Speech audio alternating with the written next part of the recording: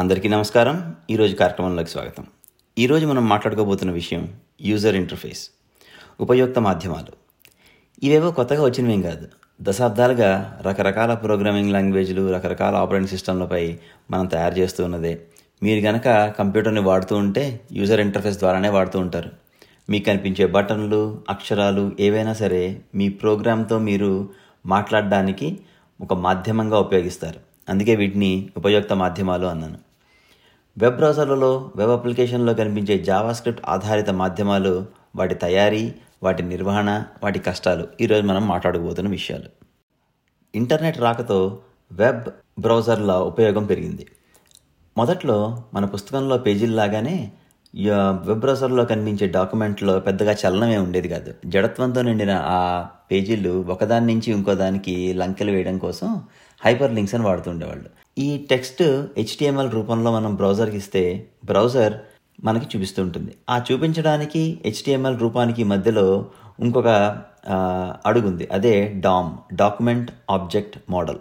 ప్రస్తుతం అన్ని బ్రౌజర్లు ఈ డాక్యుమెంట్ ఆబ్జెక్ట్ మోడల్ ద్వారానే మనకి HTMLని మనకు చూపించే పనిని చేస్తూ ఉంటాయి.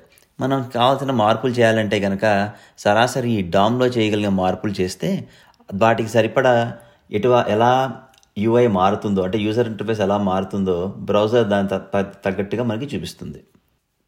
జావాస్క్రిప్ట్ ఆగమనంతో జడత్వంతో ఉన్న వెబ్ పోర్టల్కి చలనం వచ్చింది. CSS హంగులు దిద్దితే జావాస్క్రిప్ట్ అమితమైన శక్తిని ప్రసాదించింది.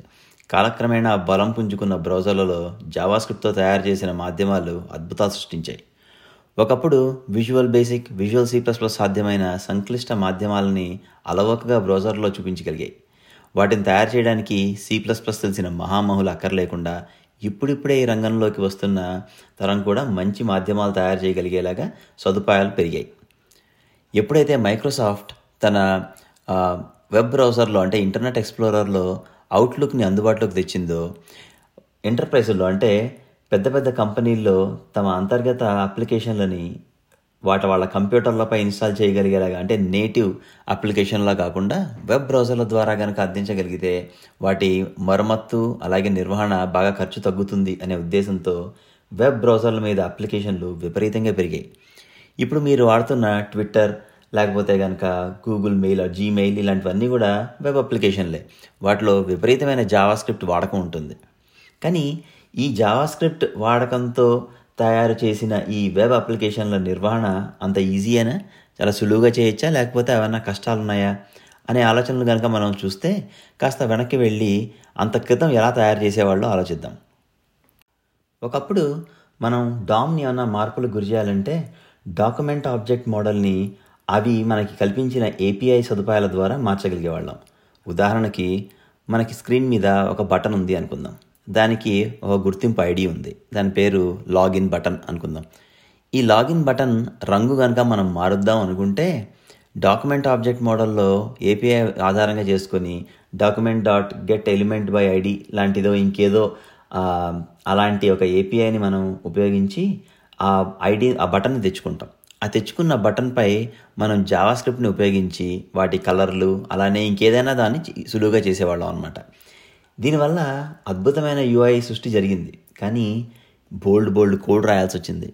ఈ ప్రోగ్రాంలు నిర్వహణ అనేది చాలా కష్టం.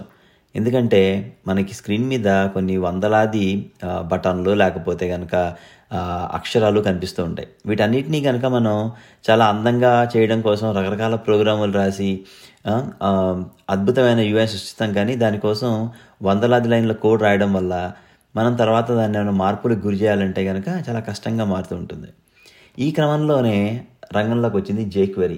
ఈ డామ్ మ్యానిపులేషన్స్ని, అంటే డామ్లో మనం చేయాల్సిన మార్పుల్ని పెద్ద ప్రోగ్రాంలు అవసరం లేకుండా సులువుగా ఒక ఫంక్షనల్ ప్రోగ్రామింగ్ లాగా కనిపించే ఒక పద్ధతిలో కనుక మనం సులువుగా మార్చగలిగితే వాటి నిర్వహణ కాస్త సులువు అవుతుంది అనే ఉద్దేశంతో jQuery అమితంగా పాపులర్ అయింది. ప్రతి అప్లికేషన్లో కూడా jQuery వాడకుండా ఎవరు ఉండేవాళ్ళు కాదు. కానీ ఈ సులువుగా జటిలమైన యూజర్ ఇంటర్ఫేస్లు తయారు చేసే అవకాశం కల్పించడంతో మరింత సంక్లిష్టమైన యూజర్ ఇంటర్ఫేస్లు తయారు చేశారు. మళ్ళీ సమస్య మొదటికి వచ్చింది.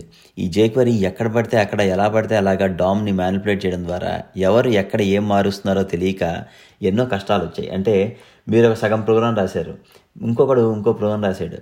ఈ 2 ప్రోగ్రాములు గనక మనం కలిపితే 2 సరిగ్గా పనిచేస్తాయి అన్న నమ్మకం లేదు. ఎందుకంటే ఇద్దరూ అంతర్లీనంగా ఉన్న డామ్‌ని మార్పులకు గురి చేస్తున్నారు. ఇటువంటి సమస్యల నుంచి కాస్త విముక్తి కోసం ఎన్నో దశాబ్దాలుగా C++లోను, విజువల్ C++, విజువల్ బేసిక్‌లో వాడుతున్న ఈ మోడల్ వ్యూ కంట్రోలర్ అనే పద్ధతిని ఈ జావాస్క్రిప్ట్ ఇంటర్ఫేస్‌లకి పరిచయం చేశారు. దీనివల్ల గందరగోళంగా ఉన్న ఈ జావాస్క్రిప్ట్ డెవలప్మెంట్లో కాస్త పద్ధతి వచ్చిందనిపించింది.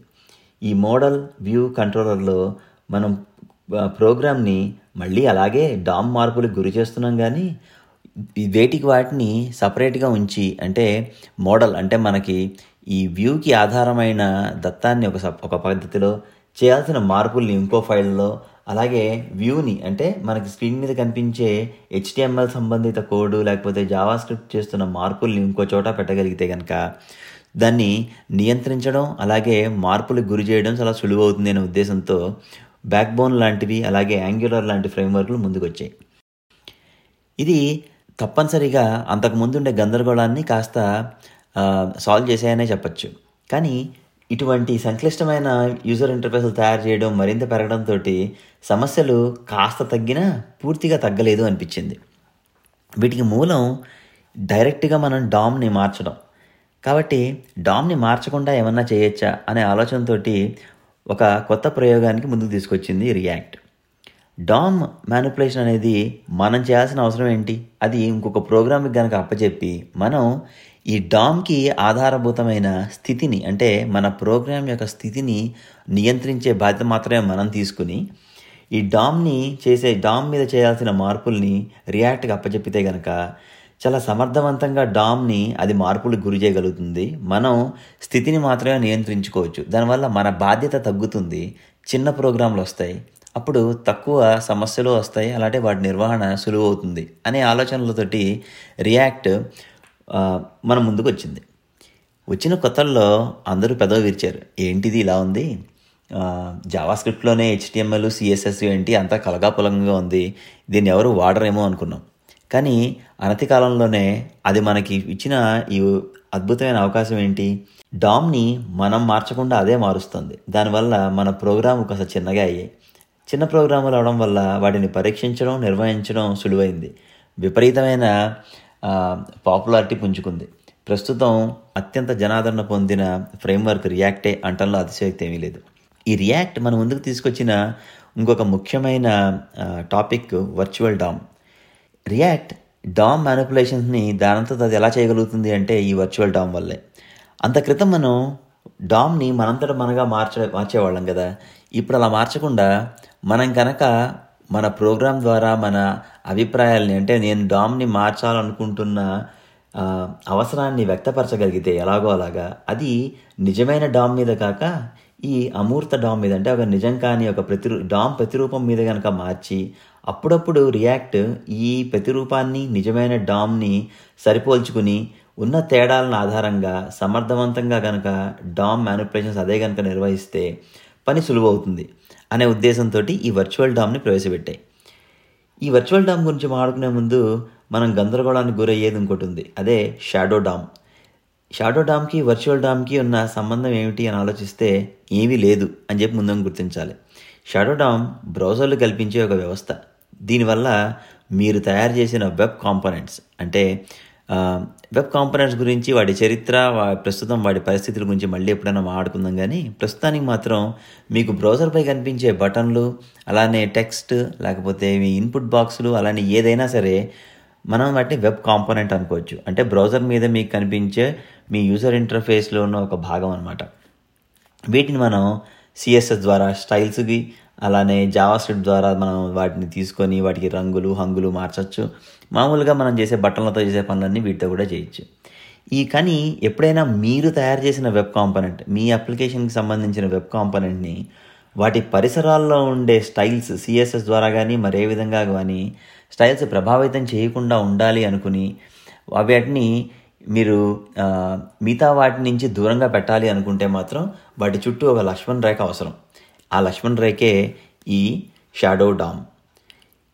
ఎలాగైతే నిజమైన లక్ష్మణ్ రేఖలో లాగానే మనం ఎప్పుడైనా తప్పనిసరి అయ్యి బయట నుంచి స్టైల్స్ లోపలికి తీసుకురావాలి అనుకుంటే వాటికి కూడా కాస్త వెసులుబాటు ఉంది, మనం కనుక కష్టాలు భరించగలిగితే.